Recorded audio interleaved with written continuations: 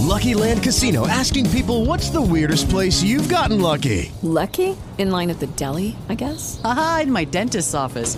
More than once, actually. Do I have to say? Yes, you do. In the car before my kids' PTA meeting. Really? Yes. Excuse me, what's the weirdest place you've gotten lucky? I never win and tell. Well, there you have it. You can get lucky anywhere, playing at LuckyLandSlots.com. Play for free right now. Are you feeling lucky? No purchase necessary. Void where prohibited by law. 18 plus. Terms and conditions apply. See website for details.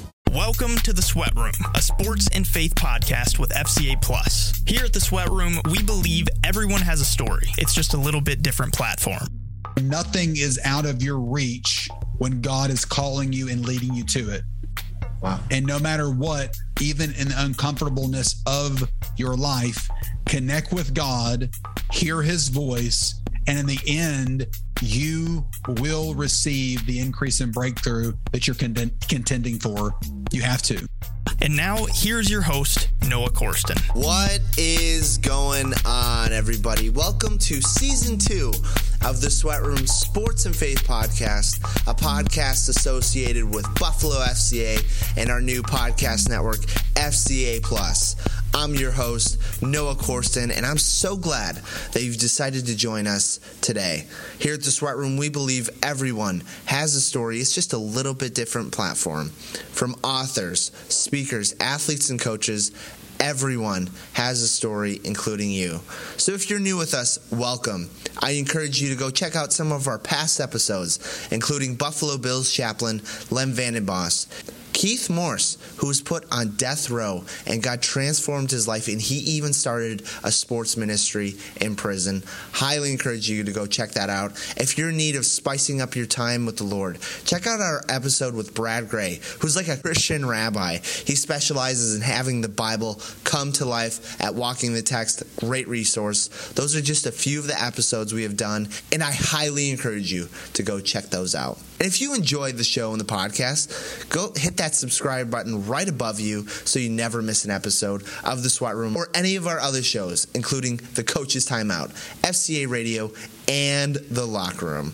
Some great content on the horizon for Buffalo FCA and FCA Plus. Well, today is going to be a fun one. I have the honor and the privilege of interviewing Sterling Harris. If you're not familiar with Sterling Harris, you should be. Sterling's mission in life is to inspire people to reach higher by starting and developing an intimate love relationship with Jesus Christ that is real, personal, and powerful, led by the Holy Spirit. Sterling is the founder of Sterling Harris Ministries. He's also the author of the book, How to Hear God, 10 Ways God Speaks. And we talk about stories on this podcast, and Sterling's is powerful. You see, Sterling was a former NFL offensive lineman for the Cleveland Browns, and he is from Texas. So we had to talk a little Texas football. But he was also put in prison, and he expands on why he was put in prison and what God taught him during his time there and how he was grounded in his faith during his time there. It's powerful. So if you did not get your cup of coffee this morning, that's all right. Sterling will give you some spiritual coffee that is motivating and inspiring. I highly encourage you to get your pen and paper out for this one. So without further ado, let's welcome to the SWAT Room, Sterling Harris. Well, we want to welcome to the SWAT Room a guy I've been looking forward to interview for a while now. This has been in the makes for a little bit now from our friends from the Real Raw Truth podcast, Carrie and Robbie. I'm so excited to interview Mr. Sterling Harris today on the SWAT Room Sports and Faith podcast. Sterling, thanks for joining me today on the SWAT Room. Hey, bro, I'm looking forward to Kingdom kicking it today with you. Hey, I love it, man. And we were chatting before we even started recording. And I just said, I was like, someone did not get their coffee today. You're going to give it to them. We're going to give them a little spiritual coffee today because you're going to give them some life. And I'm so excited. We're going to deep dive into just your story, what you're passionate about. And man, people are really going to take a lot out of today. And I'm really looking forward to it, especially our athletes, coaches listening, and really anybody. I think what you do applies to so much in life, but we have a lot of athletes listening today. And I'm really excited for what you're going to speak life into them today. So really appreciate you being on again. Man, it's an honor, Noah. And I really think that we're going to be able to equip people to take their life and their game to the next level, especially from a sports perspective, because a lot of the things that I live kingdom now, I know work in sports because I approach a lot of things that I do in the kingdom from training as a former high school, collegiate, and also pro athlete. Yeah. And your story is amazing. So as we kick off, I want to lead with this. We're a podcast that's associated with FCA now, Fellowship of Christian Athletes. And before we chatted, we talked to how FCA has impacted you. Tell it of our listeners, how has FCA been a part of your life? Well, when I was growing up, they had Tuesday morning donuts and FCA. So they would get the kids in on the sugar hook, and then they would talk about Jesus, preach the gospel to people. And that's really how I became connected with FCA. And I've always felt like I was an FCA member because they always had everything felt very inclusive, no matter where you were coming from, your background or what your clique was or whatever the case may be. In high school, when you went into the FCA, I always felt like everybody was on the same page. Everybody was there for the donuts and there to get a little Jesus. I love it. Power of donuts right there. One of the things that we did in high school with my folks, we started a Bible study when I was in high school out of our house. And we would have we averaged up probably about 20 to 30 kids in our house each week. But some weeks we'd have like 70 people there. Like it was just packed in our house. But we got people there with pizza, and a little off the rails a little bit. We would call it the Christian Fight Club, and there would be boxing, and my dad would be a referee. Heck yeah. Different. Yeah. Is that different? Yeah. So, I've heard people say people will do nothing short of sin to get people into the kingdom. And yeah, we definitely did things a little bit differently, but it was a lot of fun. So donuts, pizza, maybe it's boxing, but you never know how people will come to hear the Lord. So I heard somebody say, as long as it's ethical, legal, and moral, get it going, get people in. Get it going, man. Yeah, I love it. So that's awesome. Well, you are from Austin, Texas. I talked a little of that in your bio before the show, but describe to us what Texas football is like. And I mean, you played for the Cleveland Browns for a little bit, and we'll get to that in your story, but why and how did you end up start playing football? So that's kind of a two-part question, but start with Texas football first. Well, Texas football within itself is a phenomenon because you have stadiums that are packed in Texas that are on par with Division II and some Division I teams. You have multi-million-dollar stadiums in Texas that basically get packed out with thousands and thousands of people every Friday during football season. Like it's its own movement within the state of Texas. And football is a very big cultural sport in Texas. And I know that it's been kind of put in the light by Friday Night Lights, and not only the movie, but also the series. And it's a lot like that. I mean, it's its own phenomenon. It's its own movement. And literally when I was a kid, everybody would close down early kind of on Friday to make sure that everybody was in the stadium. So in a town I grew up in Terrell, Texas, which is about 35 minutes east of Dallas. In a town of 12,000 people, we would have 2,500 to 3,000 people at the game. So over 10% of the population in our hometown showed up to the game. And that was just regular season. Of course, in playoff time, it would be more. Yeah, it's crazy. I mean, I've seen Friday Night Lights and other movies that, are about Texas football, and it is wild. I've never seen any. I mean, you have powerhouse states like Bama and California, Florida, but I don't know if there's anything like Texas football, like high school football anyways. It's a whole different animal there.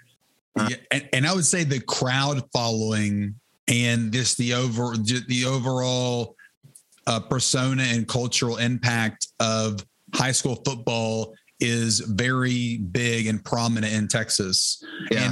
And I know I played in the California versus Texas All-Star game in California. Back then, the Shriners game was like the big game. It was the game where all the All-Americans went to. And it's a game that I started in.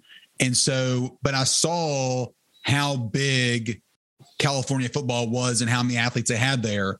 But the actual cultural impact and how many people came to the game, had they had that same game in Texas, the stadium would have been standing room only. Oh. There was plenty, it was like maybe 50% filled up. Yeah. In Texas, it'd have been rocking. So it's just a little bit different in Texas because it's such a social gathering of people coming together. And then of course the athletes, as an athlete, you feed off the energy of the crowd as well. You pull from those things. And so Texas football is like no other football in the United States. However, people like Bama and Florida and things like that, they have some great athletes that come out of those areas. So, I mean, not to knock anybody else's game, but Texas football is something serious. Oh, it is. It is a different beast down there. Well, tell us a little of your journey. Did you know, because you're a big boy. I mean, you look good now. You're in good shape. But back then you were big, like offensive lineman big. And how did you know that you were going to be a football player? And when did you know if you were going to be in the NFL? Did you know right away? Was it just like, it's going to happen? Well, actually, I was very hyperactive as a kid. And so my parents, to channel that hyperactivity, they opted to put me into sports. That led to me playing a number of sports, but then my dad bet me $20 that I couldn't last a whole season in football because I was telling him how much I didn't like football and how I thought it was a boring sport. And then he said, well, I bet you can't last a whole season because at the time, my godfather, Billy Joe Dupree, he played for the Dallas Cowboys for 12 years and was all pro like 8 of those years. I used to run around with the Super Bowl ring on and stuff like that. Wow. But I necessarily didn't like the game or enjoy watching the game of football. I really didn't understand it. And I really didn't like it. I was actually telling him that morning. I remember we were reading the Sunday paper about the Cowboys. My dad used to get so into the Cowboys and I would just not. And still, even after I started playing, I really didn't watch a lot of football. I like to hit people and I like to play. So I'm a play game type of athlete. I'm not a watch and speculate type of athlete. I'm a watch and hit. I love it. So that's how I actually got into football. Is I kind of fell into it. And then I realized my first season, and I was big for my age. I was very unathletic. And I tripped over my feet a lot of times having, at that time, my shoe size was larger than my age. And I ended up in high school, I think I wore like between a 17 and an 18 size shoe. Wow. So I was big and uncoordinated this time. And there was a lot of people that were kind of even against me when I started. But in my first year in Little League, I made the bowl team and I realized that, hey, I'm good at this. And then I was like, well, if what I called Uncle Billy Joe, I said, well, Uncle Billy Joe can go to the NFL, I can do that too. And I just had this inherent thing in my heart that I wanted to be the best at whatever I did. And I now know that unction, that thoughts at the back of my mind, that pushing, propelling me forward was God speaking to me and propelling me towards what would be one of the dreams fulfilled in my life. And so there's so many people that have that voice at the back of their mind. They have like an unction in their heart. And like me, they don't recognize it as God's activity and God's leading. They don't press into that and say, okay, God, what are you saying? Because so many people like myself at that time, I didn't know God spoke to you and I didn't know how God spoke to you and how to discern if he was speaking or not. Yeah. Now that's why I'm so passionate about helping athletes and helping people tap into God's voice for themselves. That way they can partner with what he wants to do in your life, and God can propel you towards the dreams and the destinies that he has for you. Love it. Yeah. And we're going to dive into that. And I'm excited to talk a little about your book. And for people to get their hands on your book, because it was definitely, I've never gone through a book with the practicality that your book had. And I know you've talked about that in even a few other podcasts you've been, where you've talked about how your book is to be practical. You just want people to realize, hey, God is speaking, and here are the ways. Here are the 10 different ways that for me that I've seen. And it's an in-depth book, and I liked it. It was really good. But I want to focus in just a little of your journey before we get there. Sure. Other things I want to ask you is just your SMU journey. You end up going from high school to SMU, which is a Texas football school. Is there any memories from SMU that really stick out to you there? And how'd you end up at SMU? Well, I actually ended up at SMU because of my dad. My dad was an SMU alumni. And it's one of those things that, again, the leading of the Lord. And I just thought that everything happens to you was God's will for your life. So I'm thinking, well, my dad wants me to go to SMU, so it must be God's leading. And I was praying about it, but I wasn't feel like I was getting anything. And I just decided to go to SMU based on what my dad wanted. And I look back on it now, and had I known how to hear the voice of the Lord, I probably would have went somewhere else, actually. And I probably would have made a different decision. But I based my decision off of outside circumstances instead of an inside leading or inward witness from the Holy Spirit. But I ended up at SMU. We ended up being 0-12 my senior season. So what I learned at SMU throughout the years, we never had a winning season there. I learned how to press in even in the midst of challenges, because so many people look at my life and like, Sterling, you've had so much success in your life. I said, yeah, but you have to pay attention to the process, because the process to receive breakthrough, receive increase, and accomplish goals and dreams and destinies that God sets in your heart always take effort and continual practice and repetition on your part. And so does hearing the voice of God as well.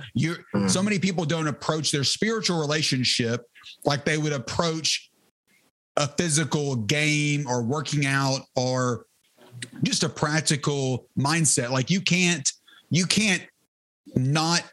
eat right and work out. You can't do those things on a daily basis and not see breakthrough in your life eventually. Now, you're not going to have a six-pack your first month. Right. But over time, if you keep making daily healthy decisions on eating right and have a continual lifestyle of working out, you will see breakthrough. You will see results over time. So many people, they'll work out, but then they don't eat right. If you don't work out, you don't eat right, you're not going to see results like you really want it. Some people eat right, but they don't work out, and they're wondering why they don't have any muscle tone. Right. It's because you got to put the whole thing together. And that's the thing about God. You can't just know about God and just hope your life works out. You have to know about him, but you have to also know him and connect with his spirit and hear his voice and be led by his spirit, and also get the word of God into you so God can speak to you through the Bible, through the word of God, through the leading of the Holy Spirit. And then you will start over time, you will see the benefits of that practice and of those repetitions of continually connecting with God. And so many people don't connect the physical realities to spiritual realities. When Jesus, what did he do? He told stories. He told parables that were physical representations of what was going on in the spiritual. And he did that because he's saying these two relate. So he just used the modern parables of his day. If it was today, he would use parables about social media and working out and, different things like that. But back then people farmed and people sowed seeds. So he told parables about things that people would know. He knew the culture. And so I like to give a lot of practical examples in the book that I wrote and just in general, so people understand in their own life, oh my goodness, God is speaking to me in this situation. This is actually God, witnessing to my spirit. This is actually what the leading and the peace or the non-peace of the Holy Spirit feels like. Yeah. And so many people don't connect the two. And when you connect the two, you'll begin to get breakthrough in whatever area that you're looking for breakthrough and increase in your life. So I tell you, your question was, do I remember a memory at SMU that I was fond of? And it's not necessarily what somebody would say a good memory, but I remember my senior season, we had this little board, this mental toughness and extra effort board, and I was lapping people, the other offensive linemen. Like my board looked super crazy. I led the team in pancakes and knockdowns, and I was just hammering people. And I learned that I had to play for the dream that God had put inside myself, and not just play for my teammates and for my coaches and for my team, which was a foreign concept to me because I always played for the love of the game. But in this case, I realized halfway through the season, I looked at that board and we had lost half the games. And I looked at the people we were having to play and I said, oh my goodness, there's a chance that we're not going to win a game this year. And the Holy Spirit inside me just rose up and said, I just thought it was a flowing thought. I just thought it was a inspirational thought. I thought it was a Rocky movie that I had watched, but the voice in the back of my mindset basically told me, which I now know is the Holy Spirit, you have to play for yourself and you have to play whistle to whistle and you have to play every down like it's your last. Wow. And if you do that, you'll still make it to the NFL, even if you don't win a game. But you got to play lights out. You can't look at the scoreboard. You can't look at the win-loss record. You have to look forward at the dream I put inside you. And that's so many people, they'll stop looking at the dream and the destiny, and they'll just start focusing on what they're going through right now. And what you're going through right now might look like hell. It might look like sickness. It might look like lack. Like, hey, God's saying he's going to prosper you, but your bank account doesn't reflect it. Right. Like there's more at the end of the month, there's more month than there is money.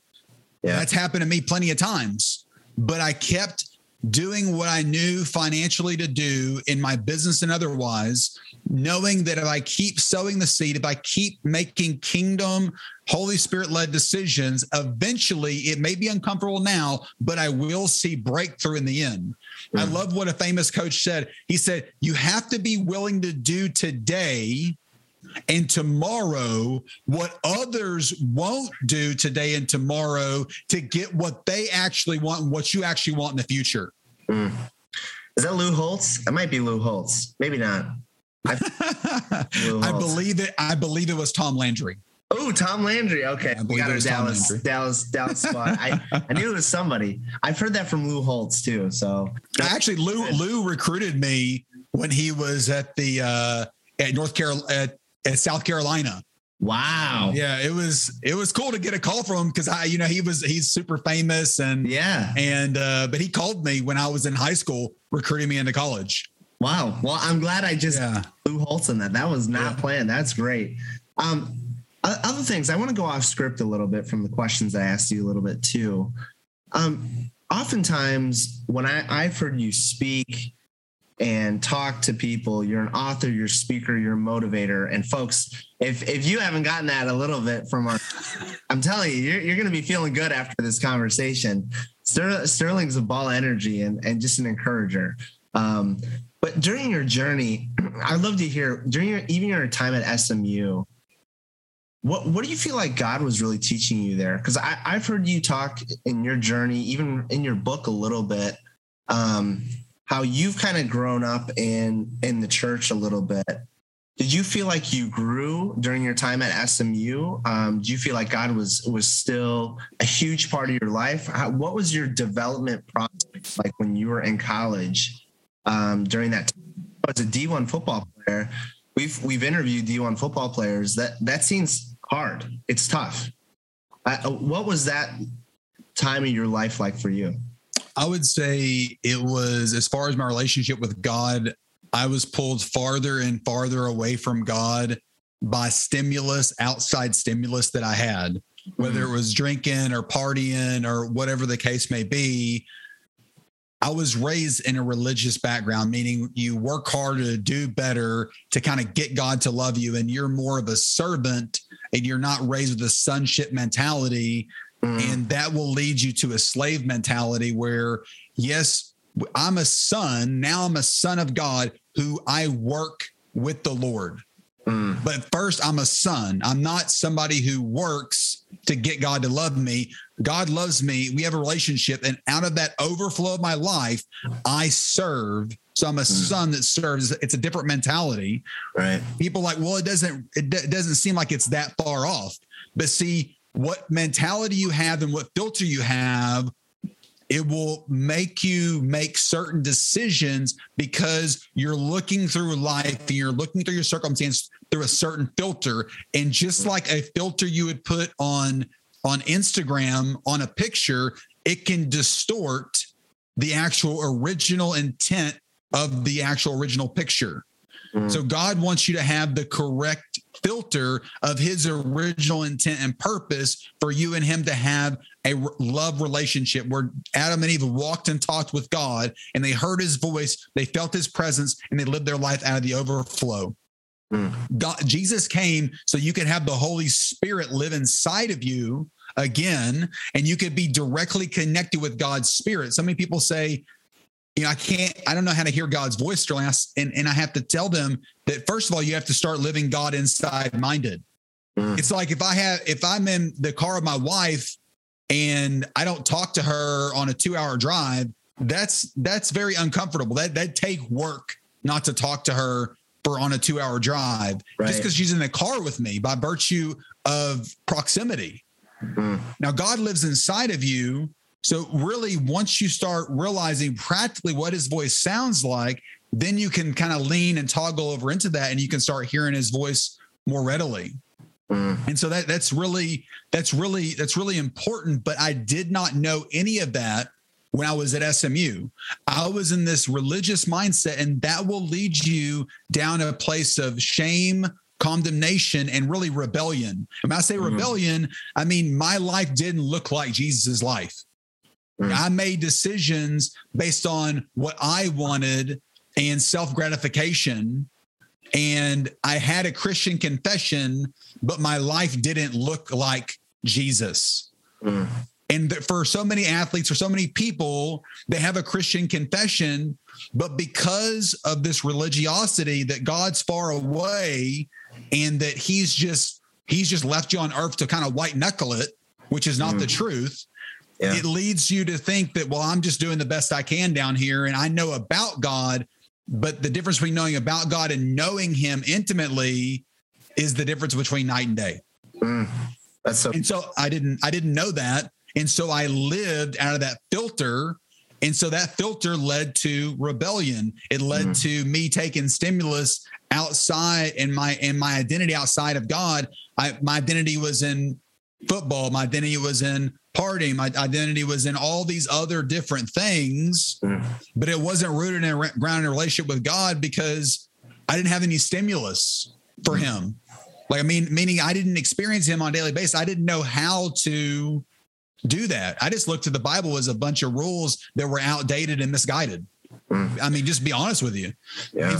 And I just viewed God as this taskmaster that just wanted to zap you and send you to hell for every little thing. Yeah. And so while I had enough Jesus in me to get to heaven, my life didn't look like heaven. I think what pressed me to ask that is because where you're at in Texas, you're in the Bible Belt, and it's different cultures everywhere. As we're recording this podcast, I'm in Buffalo, New York, where it's a very postmodern culture now. I think as a society now, we are in a postmodern world, meaning a lot of post-God. A lot of people are moving away from that, but especially in Buffalo, it's more Catholic and Jewish. That's more the culture here, but people are stepping away from that. Where your area is, I would say, more Baptist community. People go to church, but it's the culture of it. I guess the reason I say that is for you, what changed after SMU? I would say that, first of all, Noah, Christianity is not church attendance. That's good. Christianity is about the God that you serve coming and inhabiting you, and you connecting with him on a daily basis and living your life out of the overflow of that connection. That's the way Jesus lived. And that's the way he modeled for us to live. And that's why he died and rose again and gave us the Holy Spirit, his spirit, so we could daily connect with the Lord. So while I grew up in the Bible Belt, sometimes people will say, I grew up in the church. And I'll retort, sometimes that's the problem. Wow. Because I grew up in the church, and a lot of times. And why is that? Why is that, you think? Misinformation and things not being taught the way that Jesus modeled.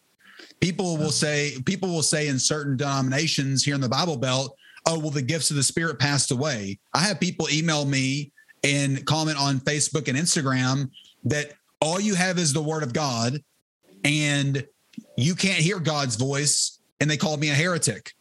Wow. Well, Jesus would disagree with them in the same word they said I should be reading and going by strictly. Jesus said in John 10 that his sheep will know his voice and hear his voice. And he said in John 16, red letters, Jesus said this. He said, I'm going to send the Holy Spirit, and he's going to take what's mine and declare it to you. Declare means to communicate something to someone. That means speaking, right? If I declare something to Noah, that means I spoke something to you. So it's like, it's one of those things that it's just misinformation. You don't know what you don't know. And then the things you think you know, I'm not saying they're wrong. I'm saying that Jesus would say that that's not what I modeled. Sure. So I always tell people, I'm not going to argue the point with you, because I'm not going to argue the Bible. Because if Jesus modeled it and you're telling me I can't do it, then I have to tell you that you need to go back and read the scripture you're talking about, that I'm talking about, that Jesus spoke and said that these things were possible. He said, in my name, they will lay their hands on the sick and they'll recover. People say that Jesus doesn't heal anymore. The problem is that I've been healed supernaturally. I've seen people healed supernaturally, like medically verified miracles. People say, well, Sterling, the tongues passed away and you can't pray in the Spirit. You can't pray in the Holy Spirit anymore. And I'll tell them, look, man, I used to be a cessationist too and not believe that. But then I read the Bible for myself, and what happened in the book of Acts happened to me. And I didn't believe in it until I started hearing a voice that wasn't English come out of me. And I've been praying in the Spirit ever since. And everybody who God used to write the New Testament, all of them prayed in the Spirit. All of them. The Apostle Paul said, I pray in the Spirit more than everyone. He was talking to the church of Corinth. He was like saying, I pray more than everybody in the church combined. That's a lot of praying in the Spirit, bro. Yeah. So I guess your question is, and the answer is, it's misinformation. And we haven't been majoring in the majors. People are like, oh, what do you think about this theology, that theology? I'm like, hey, do you know how to hear God's voice? Do you know how to take a thought captive? Do you know how to actually repent when negative thoughts come and you do things that are outside of God, outside of the Bible, or outside of God's love? Do you know how to forgive someone by faith? Do you know how to engage the Holy Spirit to have him help you clean out your heart? Like, those are foundational Christian beliefs, things. Like, in a relationship, you have to know how to communicate with somebody. If I say I'm in a relationship with this lady, are you in a relationship with a friend of yours? And I say, well, and I asked them about it, and they said, well, I've only talked to them one time. And we don't text, we don't talk, nothing.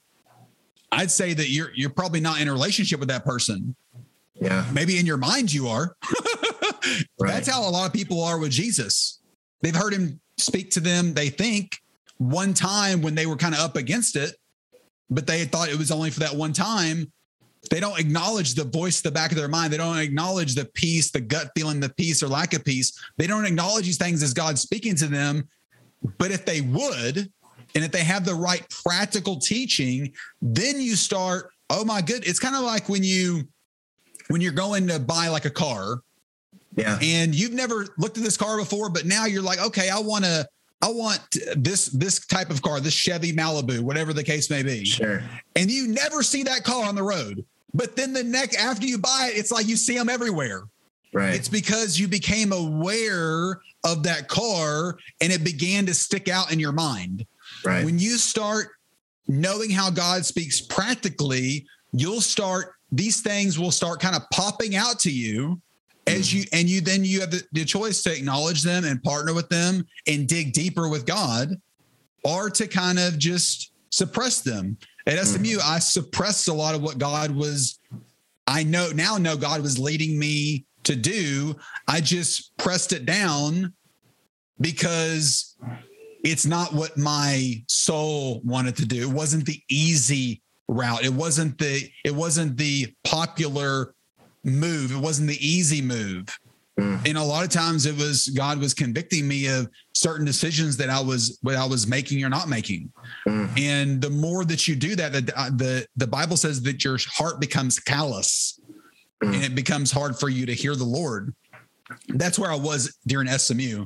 I was hard of hearing because of misinformation. And then the stimulus I was getting from the Lord, I was pushing it down because it didn't match what my soul, my flesh wanted. And I just chalked it up to, oh, that's just coincidence. Or, I know the Bible says that, but the Bible was written 2,000 years ago. God ain't tripping about that. I mean, it's 2,000 years. I mean, it can't still be the same application. Yeah. I told you before we started recording, this might have been a while ago, but I told you, I was like, there is so many layers to your story where we could go. And I love to just do a deep dive. And I'm already looking at my questions and I'm like, I'm not even going to get to them all today because there's so much to your story that I think is so applicable and encouraging to where people are at. Because I think the reason I wanted to highlight where you were at in terms of your journey at SMU, and we talk a little bit about your NFL career and what happened after that as well. But I think a lot of our listeners right now, they're in a transition period of their life, whether they're adults or they're in college. And I think what your journey, it's applicable in the sense of, hey, this is what I've seen and this is where God has taken me. And I think that's encouraging because I think some people may be at the crossroads. And I think where people need something like your book of, man, I need to figure out, God, how are you speaking to me? Because I'm not really hearing much of that right now. And I need that. And you've wrote a practical book on that. So I appreciate that. So that's really good. Go ahead. Were you gonna say something? No, thank you. No, yeah, it's great. So you could talk quickly on this, and then I want to get just a little of what you're passionate about, which is, you want people to hear God's voice. What was your NFL career like, pretty briefly, at the Browns? How long were you in the NFL? How'd you end up there? And something pretty major after the Browns happened to you after that. So I'd love for you to talk a little about that if you want. So my whole life, since I started playing football, I had this dream of going to the NFL. And so, of course, when I made it to the NFL, it was a bittersweet deal because when I got out of high school, I was one of the top recruits in the nation and probably top 2 offensive linemen in the state of Texas, which puts you. Do you remember your number? Do you remember where you were at? Basically, it was between me and another guy. Wow. That was probably the number 1, number 2 offensive tackle in the state of Texas, which puts you in the top 20 in the world, basically. And coming out of high school at that point. Big deal. The other guy went second round NFL draft.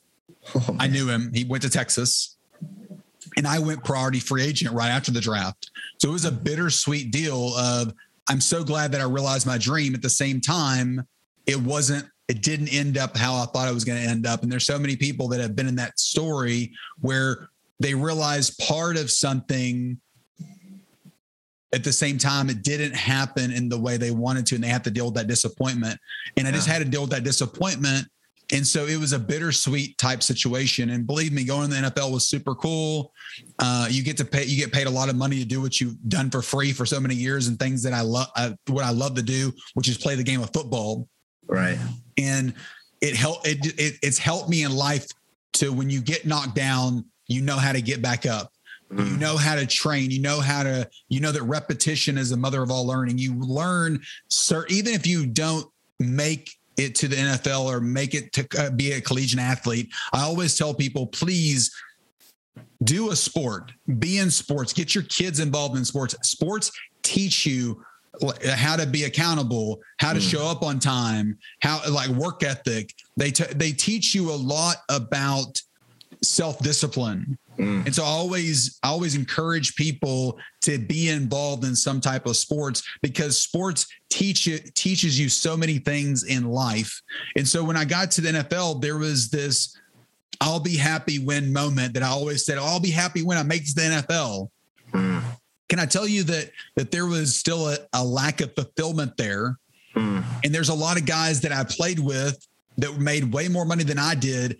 And I found a lot of them had the same lack of fulfillment, because you see this with so many celebrities and people that you think, oh, they made it in life because they have money, status, fame, whatever the case may be. Their realized dream happened. But then you see them in the tabloids, you see news or whatever like that. And you're like, man, how did they get so messed up?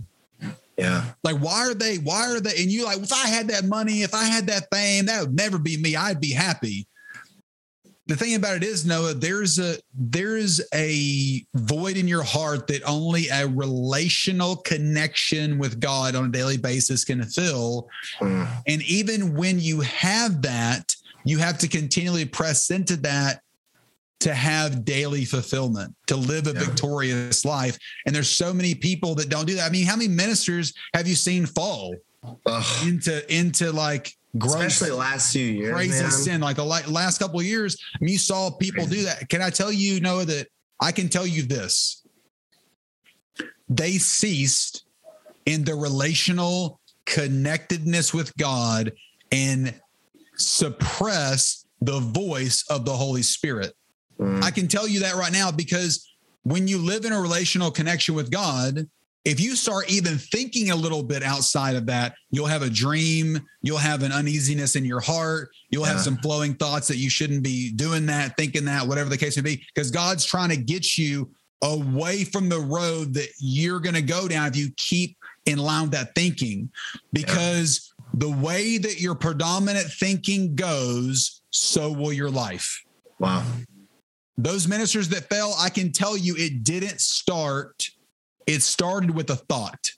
And with that thought, they didn't take it captive. They didn't cast it down.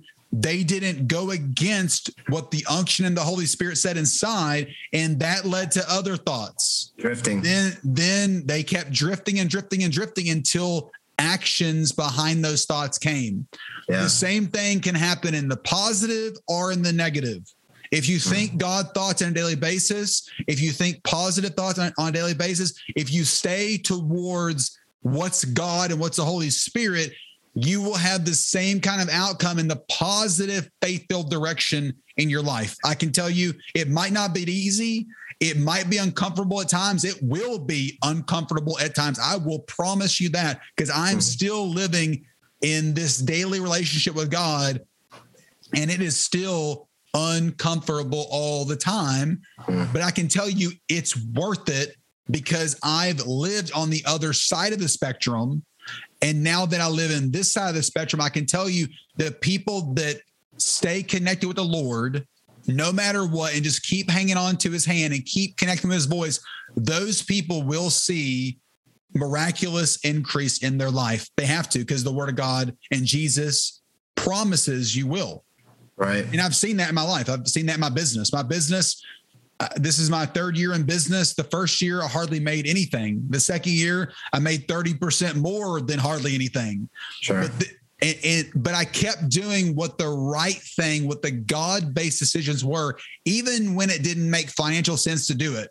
And can I tell you now, Noah, God has increased my business 300%.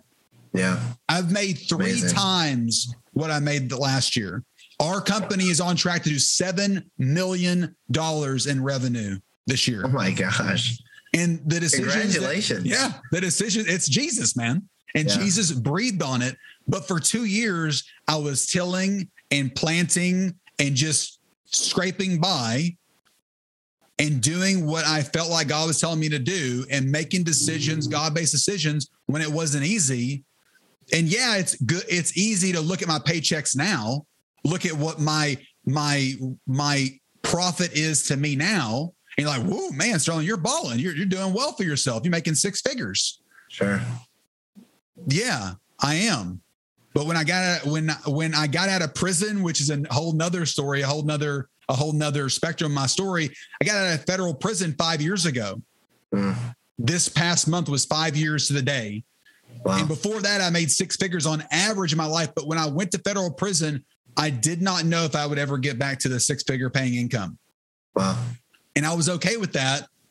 At the same time, I felt like God was saying, Sterling, I'm going to get you back there. You're not going to lose anything if you partner with me and redeem the time. Well, you really learned the hard way. I mean, when you talk about God blessing your business, you were making a lot of money from the NFL and then post NFL. Because how long were you with the Browns again? I was with the Browns 04 and 05 and made good money there. Then got out and got into the real estate and insurance business. And had a real estate insurance practice for 4 or 5 years and averaged six figure in income those years. And then get a knock at my door. It's the FBI. And I ended up getting arrested for the first business deal I ever did.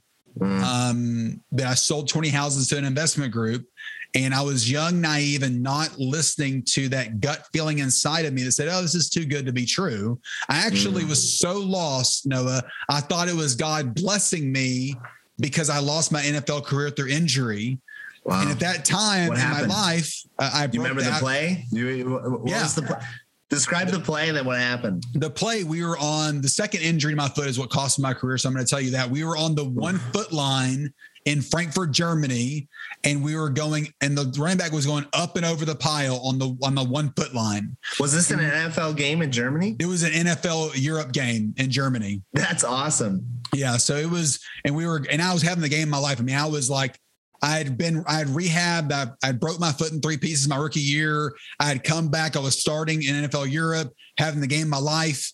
And then literally the running back goes up and over the pile, and over there you play on soccer type fields, and they're not good. Yeah. They're more sand based fields. I mean, you've even seen like some of the games in London, I'm sure, where they were terrible. And terrible. Like we got to switch some of this out. Like this guy. Yeah, it's terrible. It really is not good. It's not good for football. It may be good. No. Maybe good for the other football on the other side of the pond. Football, but it's not good for football, like hitting people football. Yeah. And so the guy steps on my foot, and when he does, half my foot stays on top of the ground and half my foot goes in this divot. And so I literally have what's called a Liz Frank dislocation, and I dislocate the middle joint of my foot. And then they misdiagnosed my injury, because the injury you have to have, it looks like just a bruise, but it hurt. When I broke my foot in 3 pieces, it did not hurt as worse as when I dislocated my foot. It literally felt like somebody took a meat cleaver and chopped my foot in half. Oh my! It felt like when I dislocated my foot. And so I ended up trying to play on it and did some additional damage. And that's what led me into early retirement. And so, but at that time I had the filter. We talk about filters. I had the filter that everything that happens to you is God's will for your life. Can I tell you, if you're listening right now, that's not true. It's not true. And I heard so many well-meaning believers say, well, Sterling, I tell them, they'll say, hey, do you play football? I'm a gigantic person. People ask me all the time still. I'm like, yeah, who'd you play for? I played for the Cleveland Browns. Then I reached out. How tall are you again? Almost 6'7". Okay. Yeah. So and I still weigh about 260, 270. So I'm still a big man. Yeah. Big guy. Big guy. And so people ask me, and back then they would say, and even today, they'll say, well, brother, God has another plan for your life. But in the religious filter I had, that everything that happens to you is God's will for your life, which is not true. But that's the filter I had. I heard God broke my foot to take my dream away from me to give me another dream. That's how I viewed God, as this taskmaster. Well, I must have messed up. I must have done something wrong. Or he had another plan. So he broke my foot so I could do something else. And I was mad at God for years after my NFL career ended, because I felt like he cheaped me. I felt like he cut my NFL career short. And now I realize that your life is a summation of 4 activities. The devil's activity to kill, steal, and destroy. God's activity, always calling you in an intimate love relationship with him. That's always for your good. Yeah. There's your choices for positive or negative. And there's other people's choices for positive or for negative. God didn't break my foot to give me another dream. I had football in my life as an idol. And it was my whole identity was wrapped up in football.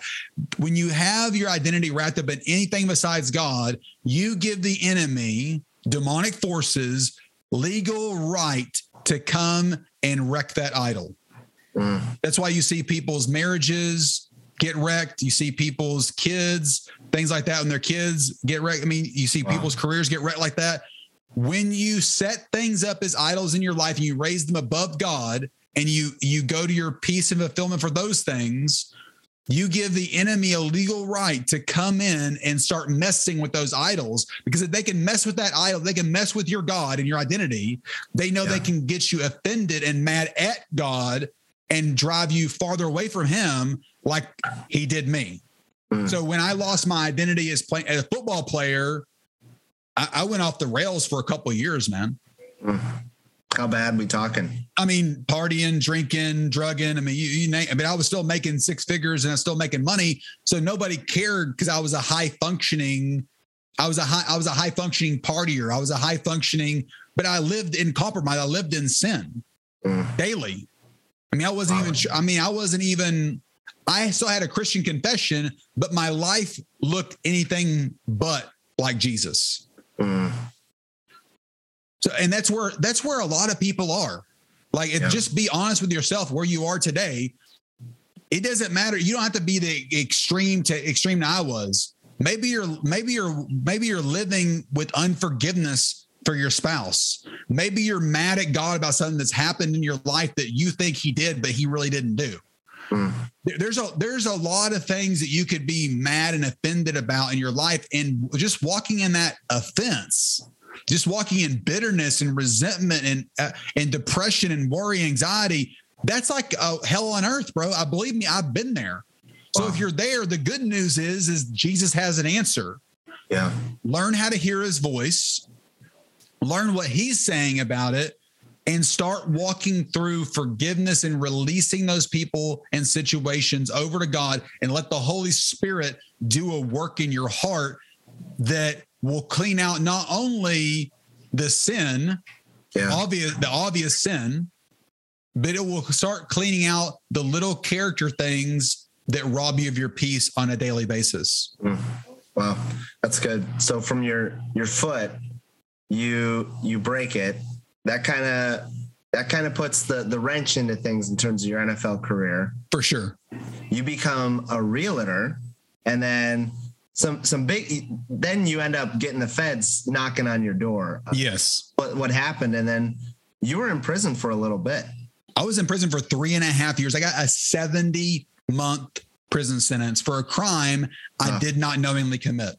And again, I'm still under the filter. Like, how, if someone's listening and be like, wait, how did you not know? How did you not know for a crime you didn't commit?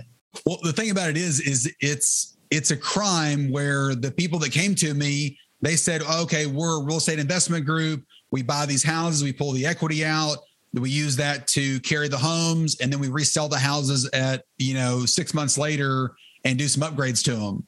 Yeah. And back then, this is 2006. 2007. Yeah. I mean, the real estate market is booming in 2006, 2005. Right before the crash. Right before the crash, right? Yeah. So it sounded legit because it sounded like things that everybody else was doing. Right. Except for these people were pulling the equity out.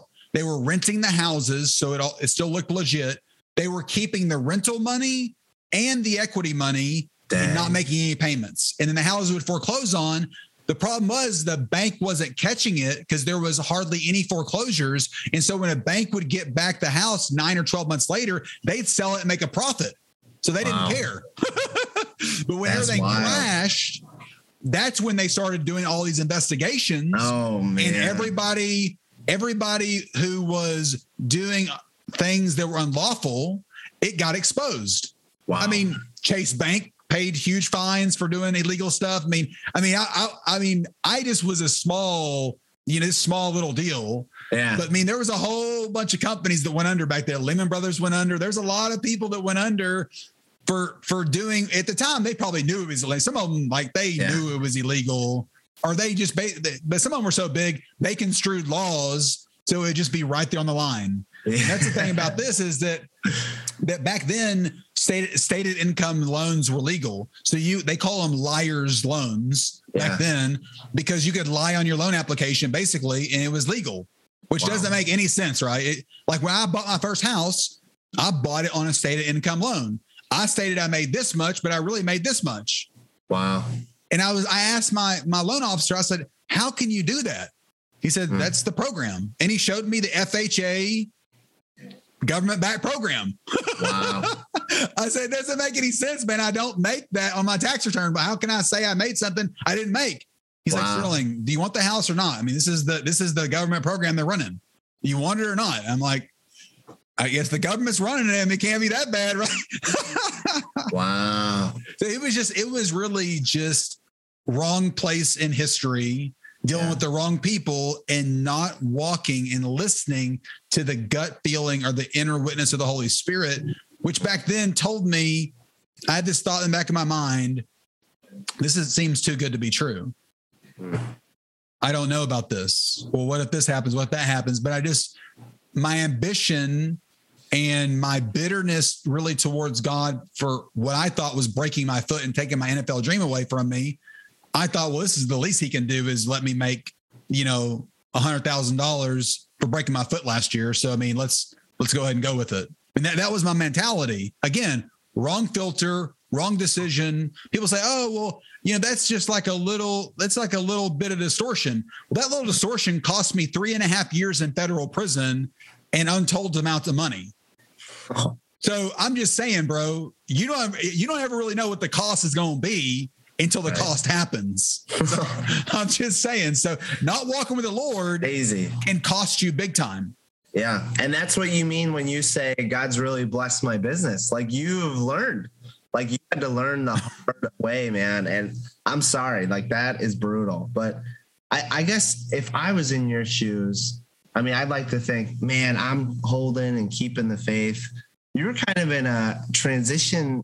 It seemed like a transition period of your faith, like where you're in the party scene a little bit, and then you're a realtor making great money, and then you're in prison. And then God really worked on your heart during your time there. I mean, what happened in prison and where you really felt like the Spirit was moving in you? And I mean, even you describe just a little bit in your book, there's a scene how there was a sunrise, I believe. Yeah, it was. God was just speaking to you in that moment. I mean, talk to us a little of that, of when you were there. Yeah. And so, Noah, to answer your kind of first question, I had a good religious relationship with God before I went to prison. Meaning I was a motivational speaker. I spoke to thousands of kids. I did inner healing work at a philanthropic nonprofit organization on almost a monthly basis. Wow. I mean, my life from the outside looking in looked like I had it all together. And even I thought, because in my mind, I'm the most on fire person I know, because all I know is works. Like, I'm going to church, I'm serving at Vacation Bible School, I'm going to speak to thousands of kids. I'm mentoring kids that are having trouble, like in school, or having I was even mentoring people that were like kids that were like in and out of juvenile detention. I mean, like my life, like I was the most on fire person that I knew, and people in my church thought I was on fire. Again, they weren't walking in the fullness of really knowing God from a relational standpoint. So when I got to prison, I just said, God, I don't get it, but I'm going to follow you and figure it out. And as I did that, this scripture, seek first the kingdom of God, kept coming up. And I kept saying, I kept sensing that God was saying, I want you to have a relationship with me. And I remember being in my prison cell, looking out at all these other guys in prison with me. And it said, God, in my prison cell, how can I have a relationship with somebody I can't see? Like, I'm fed up. I'm at the end of my rope. My life's not looking like I thought it would look, and never thought I'd be here. I used to tell people, oh man, don't sell drugs. You'll end up in prison. Don't do this. You'll end up in prison. And then I end up in prison for selling real estate. And something I had a license to sell. I had a license to sell real estate. It was crazy. Yeah. And I just saw the phrase in my mind in block letters, follow me. And I got that flowing thought. And what's so funny, I did not know that was the Lord's voice. I just thought that, wow, that's pretty motivational of me. I'm just going to do that and see what happens. Like that's how really lost in God's voice I was. But what I started doing, I started writing down what I felt like his voice sounded like, what my voice sounded like, my inner voice, my own conscience, and what the enemy's voice sounded like. And I started journaling those things down, what it felt like, what I saw in my mind, what thoughts I got, how I discerned if it was God or not, what it felt like, what, like kinetically. Yeah. And then I started to realize as God was telling me things that I started noticing all these patterns emerge, and I started to live that way. Then I started to get results based on what God was telling me. Then I started teaching it, and people got the same results. And that led to a sermon series, and that sermon series led to a book, How to Hear God, 10 Ways God Speaks. And really, it's what is the heartbeat of this ministry, is helping people have a relational connection with God. So that's what changed in federal prison. And I remember when the sun was rising one day and God was telling me how he was going to raise me up and bless me and repay me 100-fold when I got out of prison, if I would just continue to partner with him on a daily basis and connect with his spirit. And I said, God, I've lost my NFL retirement. I've lost everything. My name is trashed. My name is tarnished. I don't know how you're going to do it. And as the sun was rising, I began to weep, and I felt like the Lord ministering to me. And I just heard him say in my heart, the same God that spoke this sun into existence is the same God that powers your life and your ministry. And I just learned, and God brought a memory to my mind, which is one of the ways God speaks. He brought a memory to my mind. We were playing a trivia game, and I just learned 2 weeks before that if you haul out the sun, you can almost fit 1 million Earths inside the sun. That's how big the sun is. And so he brought that memory back to me and just reminded me how small the earth is compared to the sun. And he spoke that thing into existence. And even now, when I see the sun rise, I think of Psalms 19, and I think of the word that God gave me about how he's powering my life. And he's the person who spoke that sun into existence. Wow. And I tell you, there's so many times, Noah, that I've been up against it since I've been out of federal prison. I mean, I got out, I was living with my parents. My life looked anything like prosperity. I hadn't lived with my parents since I was 17 years old. Yeah. I was making 6 figures by the time I was 22. Wow. So, I mean, it was a humbling experience. I mean, I went into prison, driving a BMW and having nice things. And I got out virtually with nothing. Wow. And God totally changed everything. And it's 5 years from that day. And I can tell you, it happened through listening to God's voice and doing and making God-based decisions on a daily basis, even when it hasn't been easy at all whatsoever. It's been extremely uncomfortable. But now you see the fruit of those decisions that I made while I was in prison and the decisions I made over the past 5 years. And now you see those things manifest themselves in my life. You see our ministry growing. You see, God brought me the woman of my dreams and the woman he has set aside for me. I've got two amazing kids. I went into prison with a nice house that had a mortgage on it. I now live in a nice house that supernaturally got paid off 2 years ago. Wow. It's amazing. Doesn't happen without God. It doesn't happen without God. And I had a BMW with a large payment. Now I have a 2020 vehicle that's paid for cash. Nice. And it doesn't, and that happens supernaturally. It wasn't anything that I did. I just started making the money that I used to make, a 6-figure income, this year, 5 years later. But God can get you resources that you need for things that he's calling you to in ways you never thought he would, and in ways you never expected he would. So I just want to encourage the people look at my life and say, man, Sterling, you've had a lot of triumphs, but yes, look at the process though, because if you duplicate the process in your life, if you use the process that I'm teaching you on following God as a model, you too can walk out your plan, purpose, destiny, and dreams in your own life. And that's what I want people to get out of this podcast, is that you too can have success in life in whatever way that looks for like in your life. That success is defined for me as anytime I connect and live in God. Wow. So I'm successful on a daily basis because that's my highest, and my highest goal is connect with God. Because if I do that, everything else will fall in line in your life. What does it say? Seek first the kingdom of God, and all these things will be what? Added to you. Yep. And that was the verse I was going to say. That's Matthew 6:33.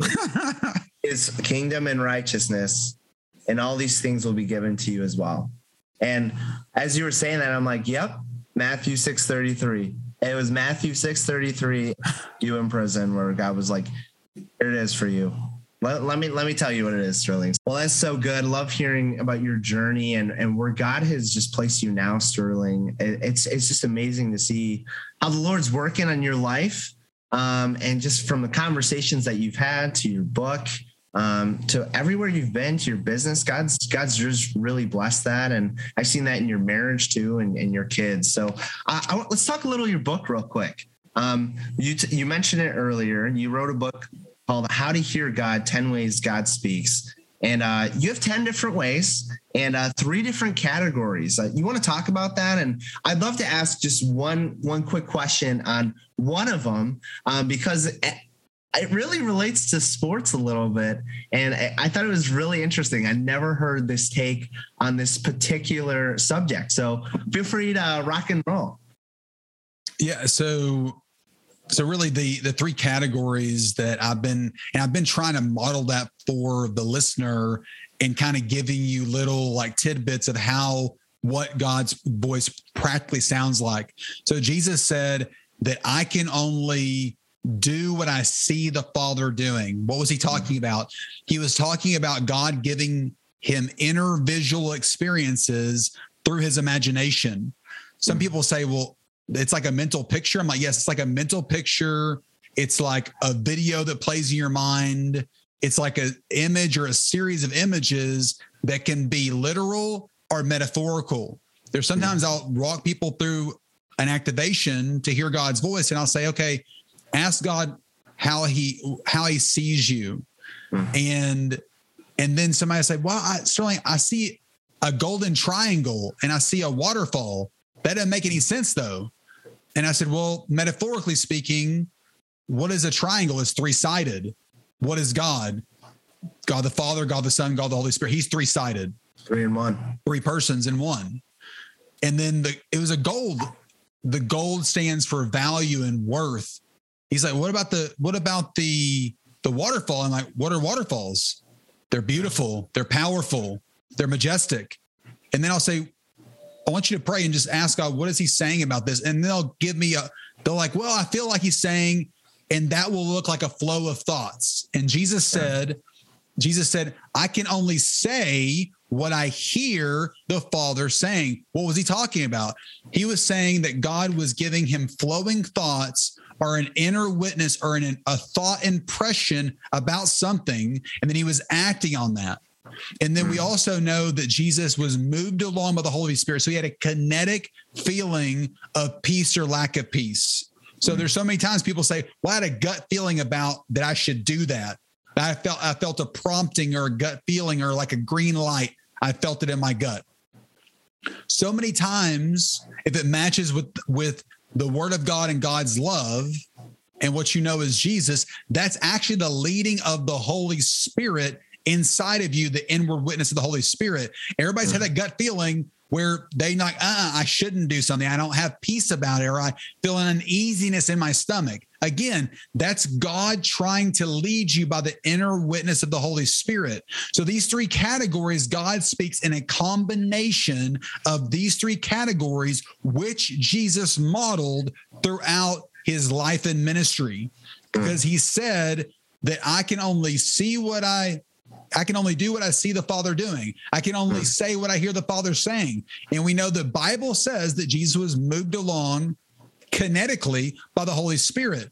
So Jesus came to model how we're supposed to connect relationally with the Father. Yeah. Therefore, when you pray, wait and ask God open-ended questions. God, what do you think about this situation? And then there's so many times, like there was a business decision that I was making. It didn't make sense logically what God was saying to me, but I said, God, what do you want me to do? I got 2 pay increases on a certain job that I was doing. And I went to I was going to give the truck, I moved trucks all across the country. And I was going to give the driver 80% of the increase and keep 20 for myself, which I thought was very super fair. And like really probably did a lot more than most people would do in my business. But then I got an uneasy feeling about it. I was like, okay, God. And it just kind of persisted for the next 45 minutes after I'd made this decision logically without really thinking about it in my mind, which a lot of people will do. They'll make a decision logically, but not checking with God on what he wants to do. There's so many people, I tell people, don't stumble over the supernatural looking for the miraculous. An angel didn't appear to me. I didn't have like this big booming voice from God. I just had a little inward witness about, that's not right. So I prayed and said, God, what are you saying about this decision that I need to make? And I saw an emoji symbol in my mind, like the emoji 100. And I knew I got a flow of thoughts, give them 100% of both increases. I took nothing for myself, gave them 100% of both increases. And I ended up telling the guys that's what I was doing. So I portrayed Jesus. They knew I was a Jesus guy because I try to exude Jesus in what I do all the time. People are, oh man, that's so nice of you. And I let people know, look, man, I prayed about it and this is my creative process. And so I'm blessing you with this. I'm giving you this because I feel like that's what the Lord is telling me to do. And I'm backing it up with action. I'm putting legs to my faith. And so what did God use? He used the kinetic feeling of peace or lack of peace. He used a flow of thoughts. And he also used a mental picture in my mind of an emoji symbol, on your phone. I mean, come on, God is super practical. And awesome. I made that decision. It did not make sense financially. Yeah. And it didn't make sense dollar-wise. But what was supposed to be a 2-week project, because they liked my drivers so much and because the guys were so happy they were getting 2 pay increases, they actually ended up keeping me on for like 3 months. Wow. And I ended up moving hundreds and hundreds and hundreds of loads of them. I actually moved and still moving loads for that client on a daily basis. They kept me on after the project was over just because they liked my people so much and liked the way we did business. Wow. I can tell you that would not have happened had I just made the decision that was logical. Wow. I made this decision that was supernaturally led, and it's led to supernatural increase. And people say, well, that doesn't make sense, Sterling. But in my case, it's made thousands of dollars. and for some people, it might not be thousands of dollars. It might be, I feel like oftentimes, that God puts little things almost at a crossroads just to test. And when you talk about, asking and God for almost his input, I think of 1 Samuel and Saul and David. and how oftentimes Saul, would go to the beat of his own drum. And David made his mistakes. We know that. But David was time and time again, you would see that how David was a man who chased after the Lord's heart. And he would ask God, all right, where am I going to go? Or he could have taken Saul out, but he was like, you know what? I got a good relationship with God. It's not the right call. Exactly. Was anointed. And I'll just give you an example, Noah. I asked God open-ended questions about the way I parent my kids, the way I respond to my wife, business decisions that I make. Every aspect of my life, I model what I just modeled on a daily basis. And I make God-based decisions all day long. Wow. There was like, if there was just a situation this morning, I was dealing with my 2.5-year-old daughter, and I was literally asking the Lord just in my inner self how I should respond to her, or she did something that was out of her character. And instead of lashing out at her or responding to what she did that I knew was not who she really was, I responded in love instead of responding out of reactionary thing. So I reacted in love and I didn't react to my own soul. But wow. I've learned to listen and be guided by the Holy Spirit in my responses to people. And when I miss it, I apologize. I apologize to my wife if I miss it. Sometimes the other day I wasn't walking in love. She said something to me, and instead of just taking it to the Lord and responding with love, I came back over the top. Yeah. And I had to apologize to her and say, you know what? That wasn't Jesus. That wasn't me walking in love. I apologize. I'm going to do better. That's good. That's a daily practical thing that can enhance everyone's relationships with all the people in their life that matter the most, which is the people that are closest to you. That's good. And what are the other two in your categories? No, those are the three categories. And I know you wanted me to talk about the neuro-linguistic programming. Yeah, love to hear some of that. And how visualization took me from being a good player to a great player. And God said, he told Abraham, go to the land. And he went to the land. He said, I'm going to give you as far as you can see. He was talking about spiritual vision. Like if you can see yourself having this land, as much as you can see that you can have in your heart, as much as you can believe for is as much as I'll give you. Wow. I remember a coach of mine said, Sterling, as a starter, I can only get you so many reps in practice, even as a starter. But he said the amount of mental reps that you can take a day are unlimited.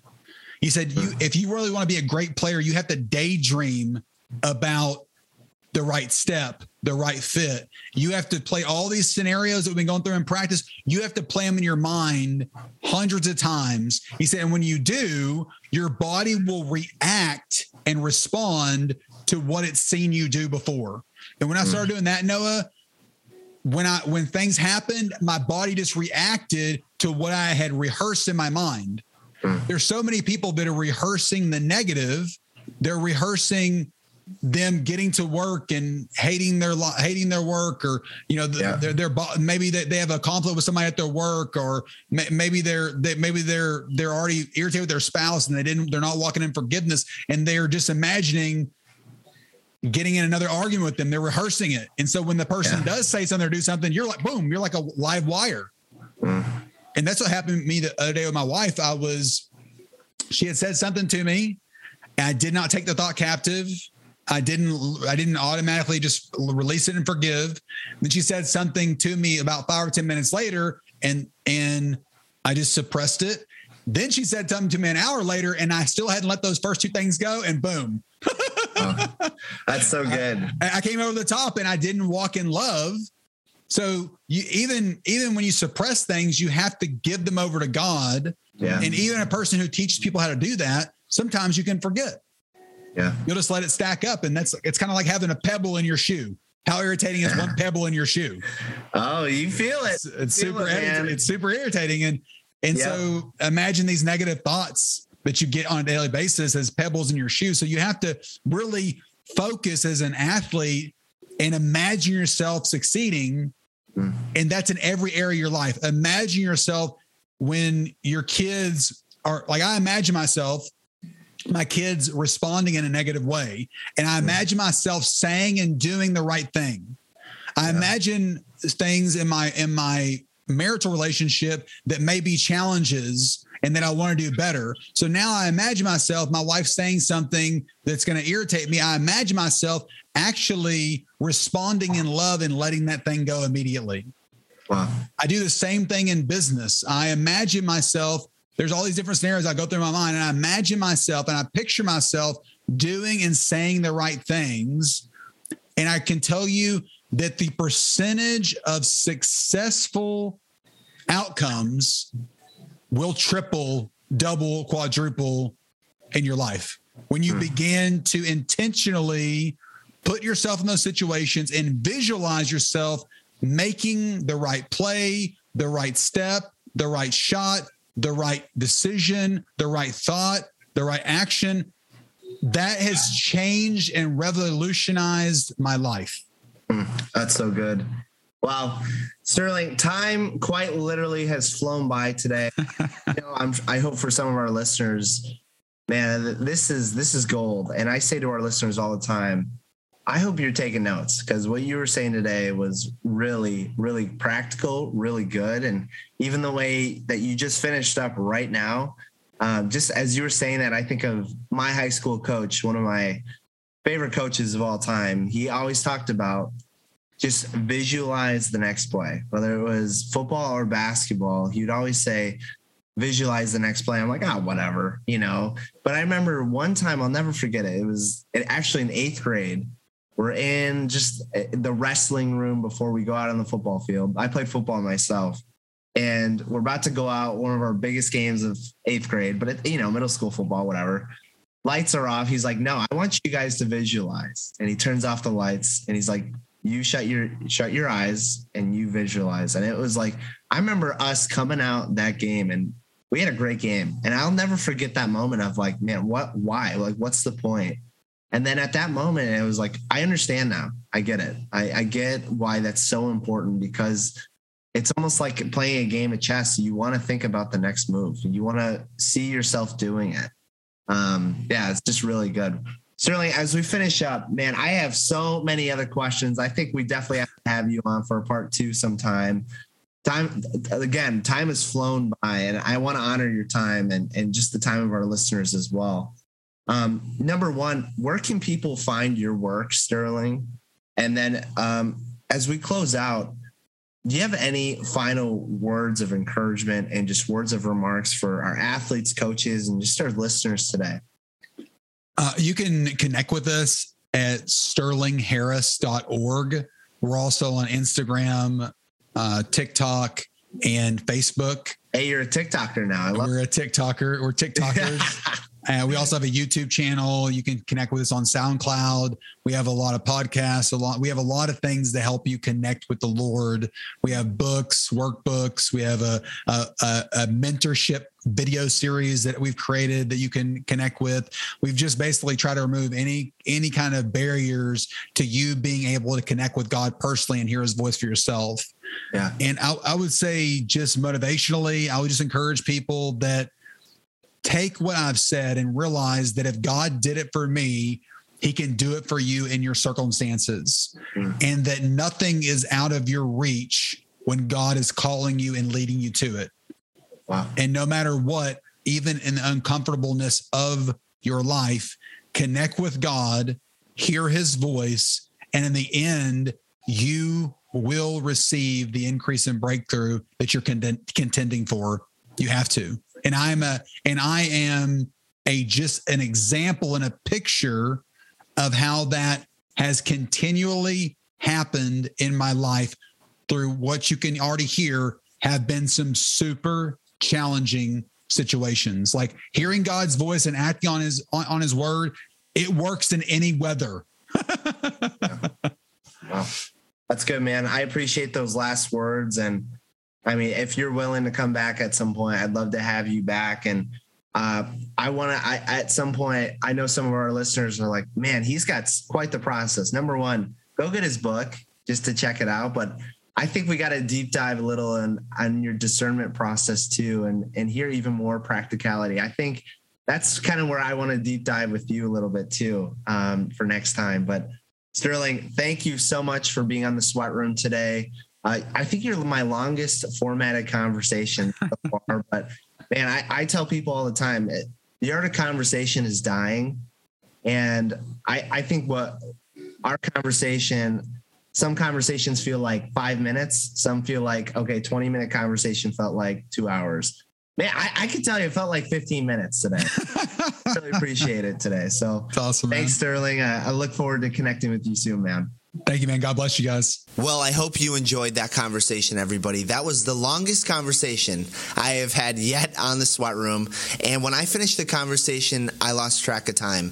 And I don't know about you. Some conversations I've had, they can be 20 minutes and they feel like a lifetime. And some conversations, they can feel like an hour and it felt like 20 minutes. Today, it was one of those scenarios where I had a conversation for an hour, it felt like 20 minutes. So I really hope you took a lot out of today. Sterling has a powerful and enriching story, and I just found it so encouraging today. And I loved how Sterling closed the show focused on your mind.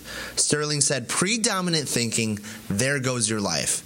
Just showing the power of the mind. One of my favorite quotes comes from Craig Groeschel. He says, the life you have is a reflection of the thoughts you think. Sterling and Craig are on the same wavelength. So you think, so you are. And in sports and in life, your thinking controls your life. Well, Sterling, thanks again for joining us on the Sweat Room. And make sure you do not miss out on any of our other shows, including the Coach's Timeout, FCA Radio, and the Locker Room. Some great content ahead for Buffalo FCA and FCA Plus. Well, we hope you enjoyed, and remember that everyone has a story. It's just a little bit different platform.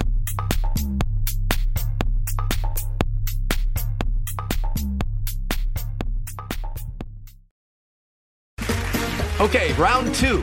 Name something that's not boring. A laundry? Ooh, a book club. Computer solitaire, huh? Ah, sorry, we were looking for Chumba Casino. That's right. ChumbaCasino.com has over 100 casino-style games. Join today and play for free for your chance to redeem some serious prizes. ChumbaCasino.com. No purchase necessary. Void where prohibited by law. 18+ terms and conditions apply. See website for details.